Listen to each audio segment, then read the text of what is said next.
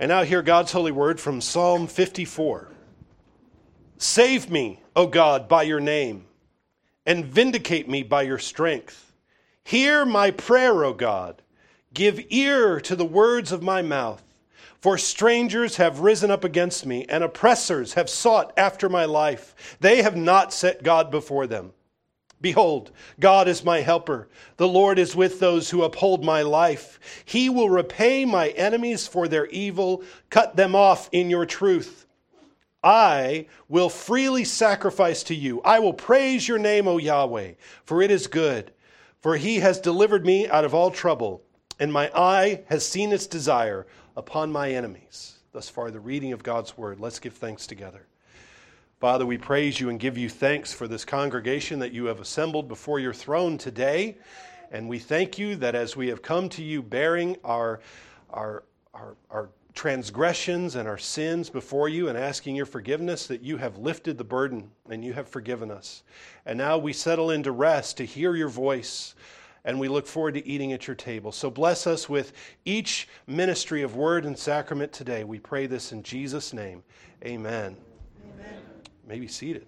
There's a story that goes around among pastors anytime that a new ministerial candidate is going to be ordained. As we did at our past presbytery meeting here a few weeks ago, we ordained a young minister, and we always pass around the same old stories. And one story that keeps getting passed around is about the ordination examination of a Reformed Episcopal pastoral candidate. There was an old bishop whose approval was necessary in order for this young candidate to pass his exam. He wasn't going to pass unless the older bishop allowed him to. And so the bishop asked the prospective pastor, he said, if you're going to be a pastor, what is the most important book of the Bible for counseling people and for addressing their emotional and spiritual problems?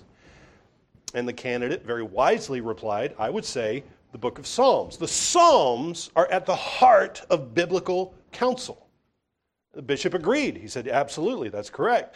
Then he asked, if you're going to be a pastor and if you're going to lead in worship, what is the most important book of the Bible on the topic of worship, for learning about worship and for leading people in the worship of God? And the younger man replied again, well, that would also be the book of the Psalms. That'd be the Psalter. So continuing, the bishop asked, so the book of Psalms is the most important book for you to know as a pastor for counseling and for worship. Is that correct? And the candidate answered, yes, that's correct. I think it is. Well then, the bishop replied, beginning with Psalm 1, go through the entire book of Psalms and give me a brief synopsis and a summary of every single psalm along the way. If it's that critical, in other words, that you know the Psalter for counseling, for instruction, for exhortation, for consolation, for worship, then you ought to be able to name them all and to give me a summary. Well, the candidate began to do just that. He started with Psalm 1, blessed is the man whose delight is in the law of Yahweh. And Psalm 2, why do heathen nations vainly rage? And Psalm 3 and Psalm 4 and then he kind of fizzled out around Psalm 11. And he couldn't continue. So the bishop told him, you aren't ready to be a pastor yet. Come back when you can do them all. That question, summarize all 150 Psalms, strikes fear into the heart of even the most seasoned Bible scholar and pastor. And yet, it's a critical question. If the Psalter is indeed as vital to the Christian life as that young ministerial candidate said it was, what is our excuse, any of us, for not knowing the Psalter thoroughly enough to provide a quick summary of all 150 Psalms? Now, I don't have an excuse, but I know the reason that we can't do that. And that is, for the past couple of 100 years in our country, among the majority of Christians, the Psalms have no longer been considered the backbone, the centerpiece of worship and Christian education. We ought to, and certainly if they are, we ought to start, if they are as critical as we, I think, all would affirm that they are, we start from the Psalms and we build out from there. But we've neglected their use, even though throughout all of church history and throughout most of the rest of the church, throughout the world today, the Psalms are the centerpiece of worship and education, because man was not created to be simply Homo sapiens, not Homo sapiens, thinking man. We're not simply thinking man, but we're created to be Homo adorans, worshiping man. Our first and highest calling is worshiper. The chief end of man is to glorify God and enjoy him forever. And out of faithfulness to that role as worshiper flows all other faithfulness to other areas and roles and pursuits and callings. But Christendom was built upon the foundation of a psalm-singing church, wherein chapels and churches and monasteries, all 150 psalms were sung regularly. In monasteries, they did all 150 psalms every week. They started at Psalm 1 and worked their way all the way through 150 and started over the following week. And that is the foundation of Christendom. That is the foundation of the culture that we take for granted.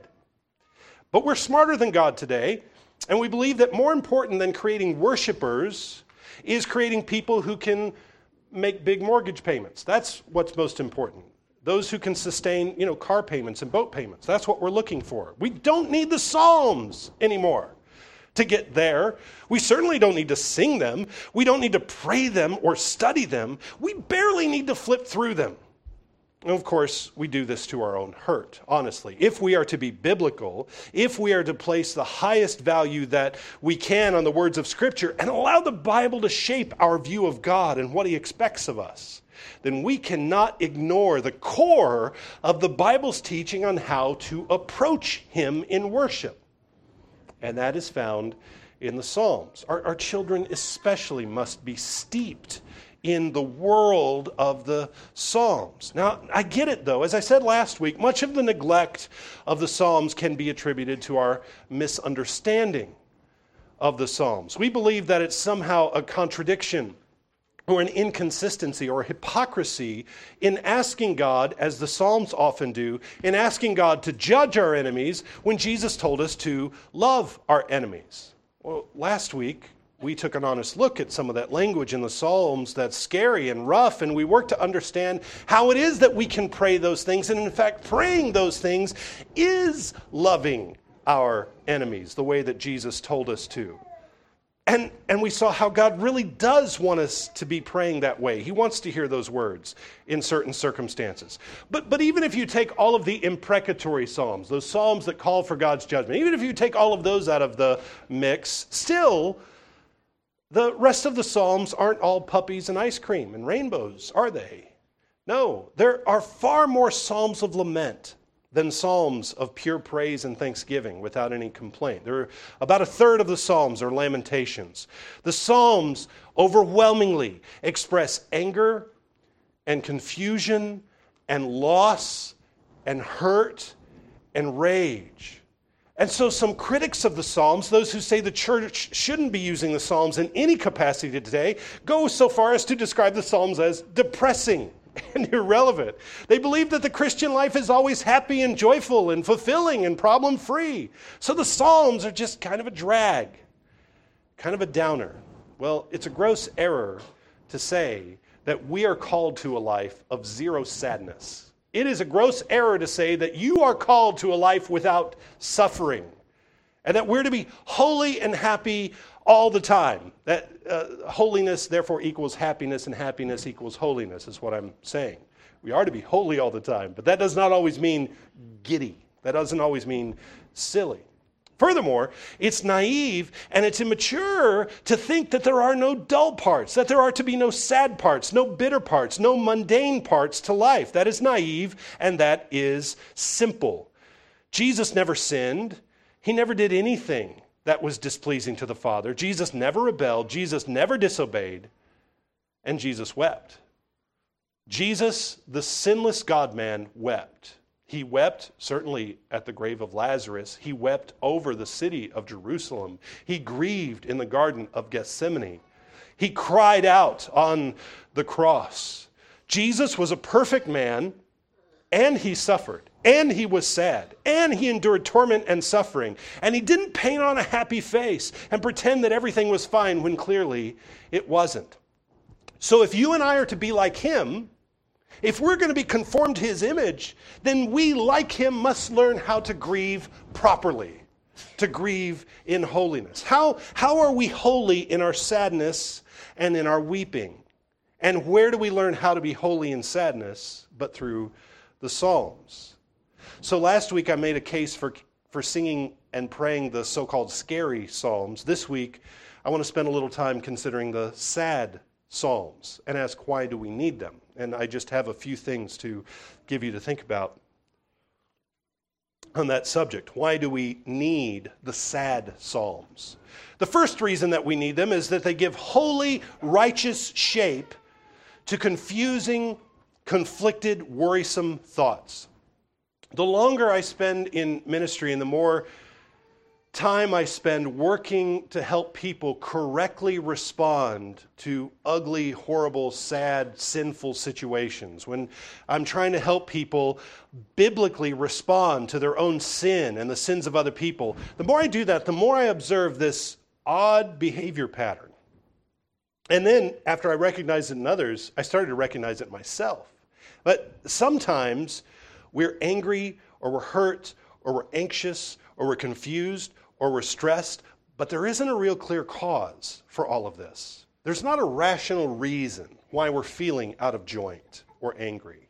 But we can't just let go of the anger or the frustration. No, we can't do that. And I'm not sure we even always do this consciously, but we have to, because we're feeling out of joint, because we're feeling anxious or angry or sad or alone or scared, we have to assign a reason to that. We have to assign some reason to the anger. Of course, a reason that has nothing to do with our own doubts, fears, and faithlessness. That reason must be somewhere else. And so we blame the closest person to our situation. Or we pile on a popular scapegoat. Whoever's getting the bad end of the stick today, that's the person we pile up on. Or we level accusations against our family members who have nothing at all to do with our problem, really.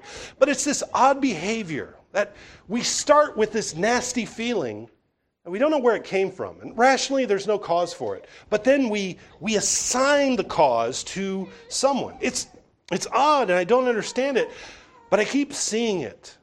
And it's destructive.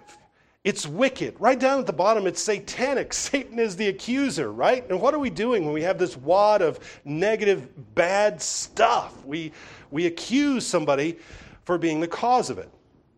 Well, rather than doing that, the Psalms give us the right way to deal with irrational frustration, along with very rational frustration as well. Sometimes our hurt, our anger, our sadness does have a real cause. But what the Psalms do is give us shape for expressing these things. All of us go through times where we feel like everything is a mess. We get legitimately sad or confused, or we feel powerless. We're incapable of making a decision. We're angry at our circumstances. We're angry at people who could have helped us but didn't help us. We feel betrayed by people we thought were our friends.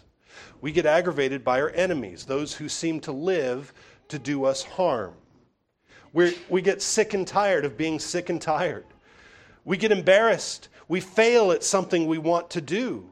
We feel abandoned and friendless and alone, all the while wondering, why does God let this happen to me?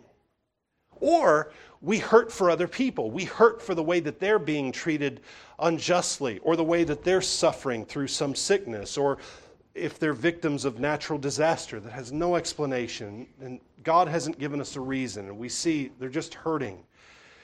And when we are confronted with these various circumstances, we want so bad for someone and something to blame, someone to scream at. We are frustrated without a target at which to direct all of this frustration. Well, what the Psalms do for us is they channel all of this to the only one who can really listen, the only one who can really understand, the only one who can do anything about it. So then, rather than just venting our spleen, rather than just becoming an incoherent rage monster where you can't even form a thought, just blah, blah, blah, blah, the Psalms give us this precise, clear, concrete language that is to be directed to God as a complaint. And this, brothers and sisters, this complaining is holy and it's righteous, and it's honorable. This is not sacrilegious. This is not unbelieving. In fact, this is faithful. I want you to look back at the psalm I read at the beginning. I picked this one just because it kind of has all the elements of the prototypical, it is the prototypical psalm of lament. And all the psalms of lament have a similar structure. And if we can get the structure inside of us by praying and singing and meditating and learning and internalizing the psalms, we'll be able to then form our own thoughts when we're in the middle of that anger and rage and confusion. So if we look at the psalm, all of the psalms of lament invoke God's name. He starts by saying, "Save me, O God, by your name." Later in verse 6, he says, "I will praise your name, O Yahweh, for it is good." Remember, God gives us his name so that we can call upon him. He is not a faceless, indifferent, distant God. He is close to us, and he gives us his name. Don't be superstitious about the name of God. Don't be like the Jewish mystics who write G-D as if they can't even write the name. God gave you his name. He gave you his covenant name, Yahweh, so that you could use it, so that you could call upon it. So the Psalms of Lament call God by name. And then there's a presentation of the complaint, a description of the distress. What does he say? "Hear my prayer, O God. Give ear to the words of my mouth, for strangers have risen up against me.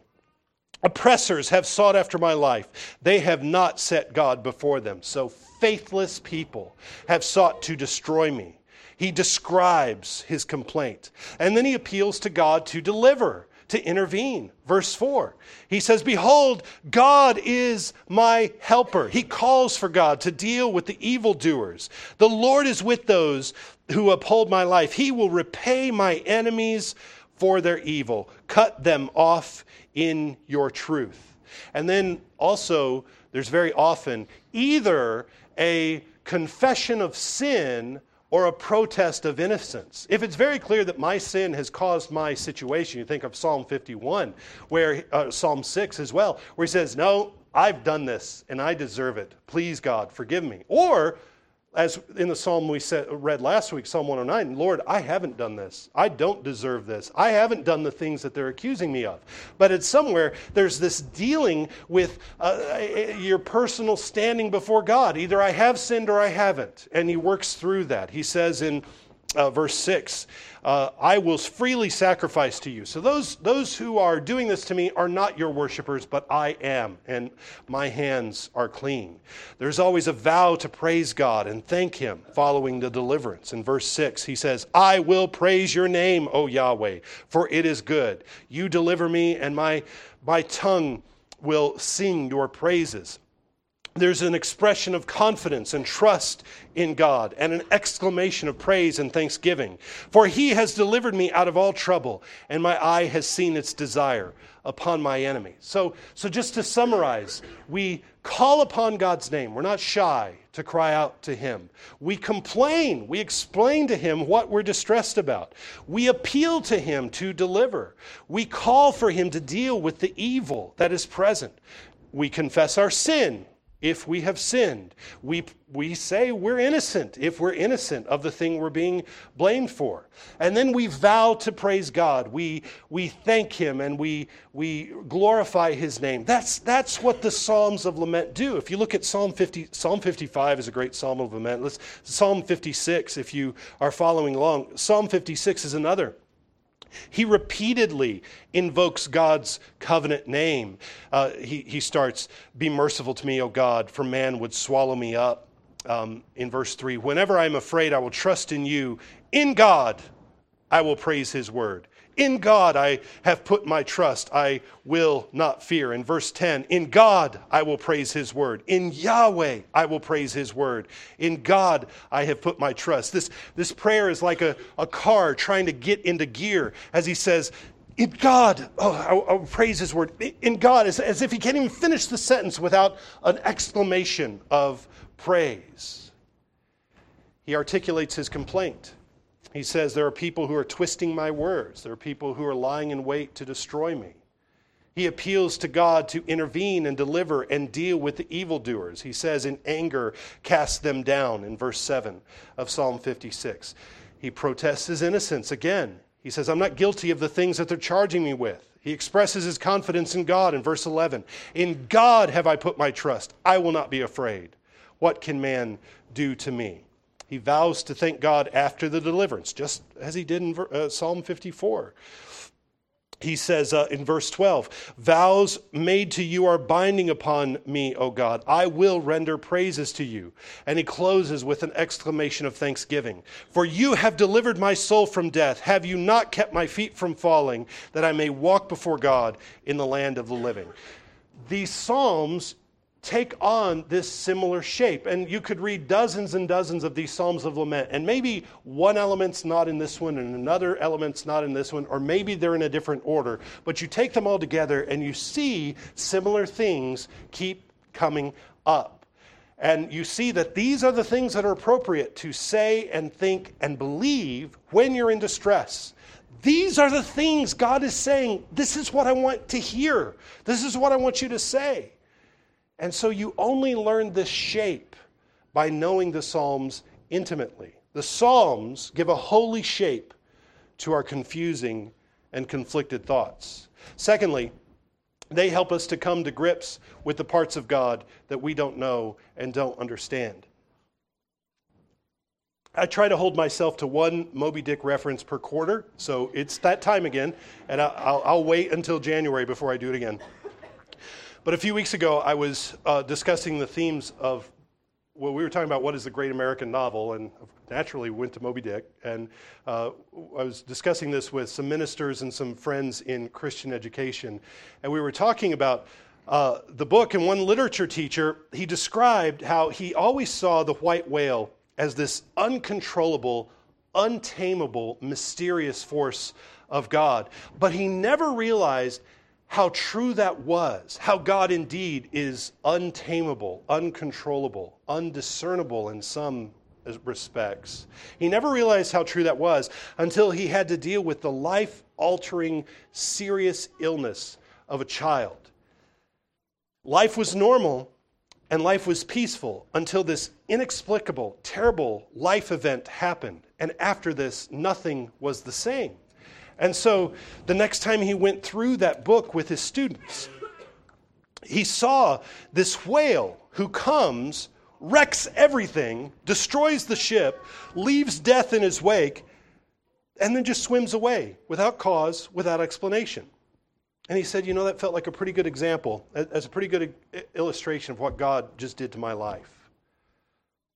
He just came, and he turned it all upside down, and then he swam away without explanation. God has wrought this terrible calamity without rhyme or reason, and we're just left to put everything back together again. Now, God has reasons for what he does. God is not illogical, but he doesn't make his reasons always abundantly clear to us or clear to us right away. And the Psalms bear this out. Now, again, you may think, I don't know if I could say that. I'm not sure that. Boy, that sounds scary to me, but how does the Psalm speak? If you're following along, I just want to glance at a few. Psalm 88. O Yahweh, God of my salvation, I have cried out day and night before you. Let my prayer come before you. Incline your ear to my cry. For my soul is full of troubles, and my life draws near to the grave. I am counted with those who go down to the pit. I am like a man who has no strength, adrift among the dead, like the slain who lie in the grave, whom you remember no more, and who are cut off from your hand. You have laid me in the lowest pit, in darkness, in the depths. Your wrath lies heavy upon me, and you have afflicted me with all your waves. You have put away my acquaintances far from me. You have made me an abomination to them. I am shut up, and I cannot get out. My eye wastes away because of affliction. You get a picture that he is in deep sorrow and abandonment. And what is his complaint to God? What does he say? Yahweh, I have called daily upon you. I have stretched out my hands to you. Will you work wonders for the dead? If you kill me, are you going to resurrect me? Are you going to do amazing things in my life after I'm dead? Shall the dead arise and praise you? Shall your loving kindness be declared in the grave, or your faithfulness in the place of destruction? Shall your wonders be known in the dark, and your righteousness in the land of forgetfulness? Lord, you are keeping me in the dark. You're not giving me any answers. All of this has happened. I don't understand it. I don't get it. What are you doing? This doesn't make sense. If you're going to kill me, but don't keep me in this place, God. What are you doing? And you're not answering me. He says, I've reached out to you and I've cried out, and still I don't have an answer. But to you I've cried out, O Lord, O Yahweh, and in the morning my prayer comes before you. Lord, why do you cast off my soul? Why do you hide your face from me? I have been afflicted and ready to die from my youth. I suffer your terrors. I am distraught. Your fierce wrath has gone over me. Your terrors have cut me off. They came around me all day long like water. They engulfed me altogether. Loved one and friend you have put far from me, and my acquaintances into darkness. And that's the end of the psalm. There's no resolution there. There's no, oh, by the way, everything's going to work out okay, and you'll get a puppy. I mean, there's nothing at the end that says, it just ends. What does Psalm 13 say? Look at, if you're following along again, look at Psalm 13. This one's shorter. How long, O Yahweh, will you forget me forever? How long will you hide your face from me? How long shall I take counsel in my soul, having sorrow in my heart daily? How long will my enemy be exalted over me? Consider and hear me, O Yahweh, my God. Enlighten my eyes, lest I sleep the sleep of death. Lest my enemy say, I have prevailed against him. Lest those who trouble me rejoice when I am moved. But I have trusted in your mercy. My heart shall rejoice in your salvation. I will sing to Yahweh because he has dealt bountifully with me. In this one, he says, I'm overwhelmed with sorrow. So all that's left for me to do is praise you and trust you. But you see, these psalms express grief and loss and anger, and they bring their cries before the face of the Lord. They don't merely vent. They trust God's promises, but they say, we're confused. We feel like you've forgotten us. We confess that you're doing things that we don't understand. And the Psalms reassure us that it's okay to express these things to God. And in saying them, we are indeed confessing, you're greater than a white whale. Your thoughts are above our thoughts, and your ways are above our ways. But it still hurts to be on the receiving end of a bitter providence. And here's what the Psalms kind of orient us to think and to realize, that we have this tendency to want to be masters over everything. We have ourselves fooled into thinking that, in fact, we are in control over everything all the time. And if there's a problem, it must be because we didn't exercise certain authority over it. We must be able to solve every problem. We have to answer every question. But what we quickly find in knowing God and in searching out his ways and living in his world, there are questions he has not given us answers to. There are problems that we can't solve on this side of glory. There are puzzles that don't have solutions. I'm sorry. You have questions we don't have answers to. You have problems that there is no solution for. There are puzzles that there's not a formula. I'm sorry, there's not. And somehow, we have to make it with that reality. That frustrates us. That drives us crazy. I know, but the Psalms give us language and space to say, Lord, I don't understand what you're doing, and it's driving me crazy. I don't get it, Lord. But the Psalms don't offer a solution to many of these problems. They do teach us, however, to live under a sovereign God who knows what he's doing. So just as that Psalm 88 that I read a minute ago just ends abruptly, that's because there's not an answer there. Just trust in God's sovereignty and know that he knows what he's doing. So the Psalms help us to deal with the parts of God that we don't understand and that we don't know and can't know. Thirdly, and this will be my last point here, knowing and singing the songs of lamentation, this activity disciples us in suffering and sadness, so that not only do we know how to suffer righteously, but we're able to minister to others who are suffering. If we ever sing a Psalm of Lamentation or recite one together on the Lord's Day in worship, you may say, you know what? This doesn't really express what I'm feeling today. I'm feeling rather good. Everything's going fine today. The car started. The house has heat. I've got shoes. I had food. Everything's fine. I, in fact, feel pretty good. Everybody's getting along. Nobody hit each other in the car this morning on the way to church in the back seat. We're doing good. The Psalms remind us, though, that while that may be true for us in this moment, we still need to enter into the suffering of others for whom this is not true. We still need to enter in others' suffering. By the way, this also works the other way around. Maybe you don't feel particularly happy, but when it comes time to sing the songs of triumph and thanksgiving, you have to lift your voice. You have to sing and be truly thankful. What we say and sing, we weep with those who weep. We rejoice with those who rejoice. But the Psalms of Lamentation do, in fact, call us to bear each other's burdens, to pray with the hurting, to pray with the confused and the distraught. You and I can become so comfortable and at such ease in our lives that we get this detached perspective on suffering. When we view other people's disasters, we view it often with very limited information, but we still feel confident to say at a distance, oh, I know where you messed up there. I know why you're dealing with that. It's so obvious to me why you're dealing with that, because you failed in all of these other areas. It's very apparent that this is all your fault, and if you'll give me 10 minutes, I'll tell you exactly where you failed. We feel very confident in doing that, sort of like Job's friends, those wonderful characters who are so reliable. Maybe sometimes the reason for someone's suffering is obvious. And maybe you do have this incredible spiritual gift of discernment and this incredible insight, and you can see it. But what are we called to do in the middle of suffering? Is that when people need lectures? Is that when people need your scathing disapproval? When their house is shattered by an earthquake, do you first give them a lecture about building their house on a fault line? Or do you tell them just to be happy? Because Christians are always supposed to be happy.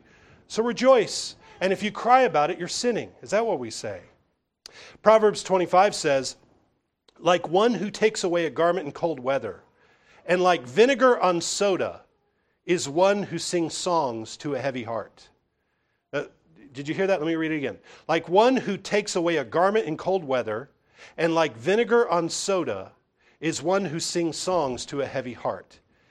It isn't loving and it's not compassionate to take someone's coat when it's snowing. And just like vinegar and soda don't mix together, unless you've got a science project and you want to make a volcano, that's the only time you mix them together. Why? Because you get a reaction. So expect a reaction when you tell someone with a heavy heart to just get over it or to just buck up. The Psalms are God-given instruments for conforming the church into the image of Christ by the power of the Holy Spirit. And by entering into the Psalms of lament, we enter into suffering with other people. Just as Jesus came to share our human condition and enter into suffering with us, the Psalms teach us how to be sensitive to the suffering, to remember the kinds of questions people are asking when they're suffering, and to direct all of us to bring all of these things before the throne of God. We need a course and we need a lesson in sensitivity. The Psalms give us that. The Psalms give us a lesson, a master course in suffering and how rightly to express it. These are just a handful of the benefits of the Psalms of Lamentation. So my purpose over these Sundays that we're spending a couple of Sundays in the Psalms, my purpose is not to say everything that needs to be said and not to say everything that could be said, but to stir up in you a desire to inhabit the world of the Psalter. Yes, we sing metrical versions of the Psalms every Sunday, and that's a really big deal. That's a huge step forward. That's a wonderful thing. But I want us to take the next steps of internalizing these texts so that our thoughts and our attitudes and our behaviors are shaped by them. That you and I and our children are formed even by the words of lament, the words why and how long and How much do you think I can take? These words in the Psalms give us permission to speak in a similar way. And we can speak this way without fearing condemnation. We can speak this way without fearing humiliation by others when we lament and ask these questions.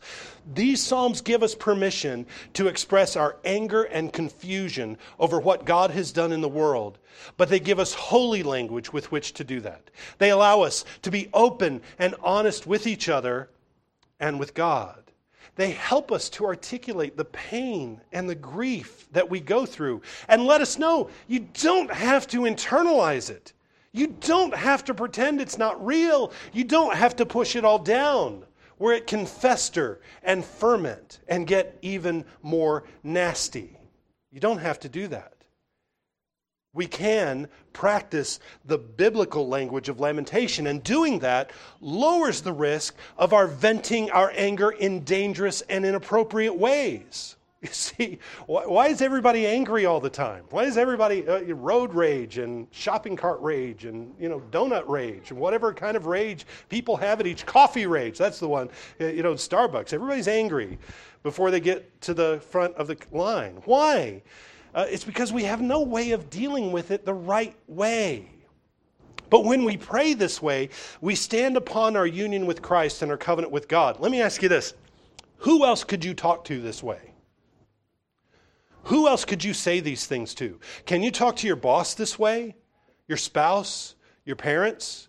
Your friends? Could you speak this way without fear of revenge or fear of abandonment? Maybe not. But your union with the Lord Jesus is so strong. Your covenant bonds with your Heavenly Father are so strong, sealed by the Holy Spirit, that not only can you pray this way, but He wants you to pray this way.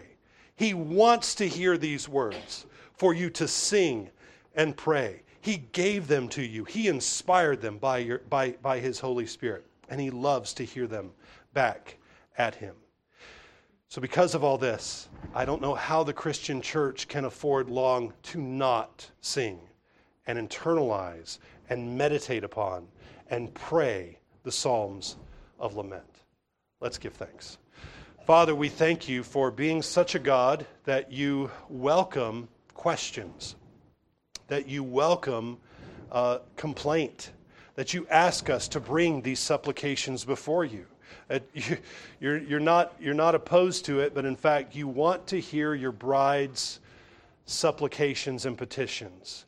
And so we as the church continue to bring these before you, and we ask you to hear us when we do. And we ask you to stir us up by your Holy Spirit so that we can pray boldly. And we know that you have promised that when we do, you change the world. You transform the world. So stir us up to ask you for the things that we need and for the answers to the questions that are so confusing and so muddled to us. Father, grant us your grace in all these ways. And we ask these things in Jesus' name. Amen.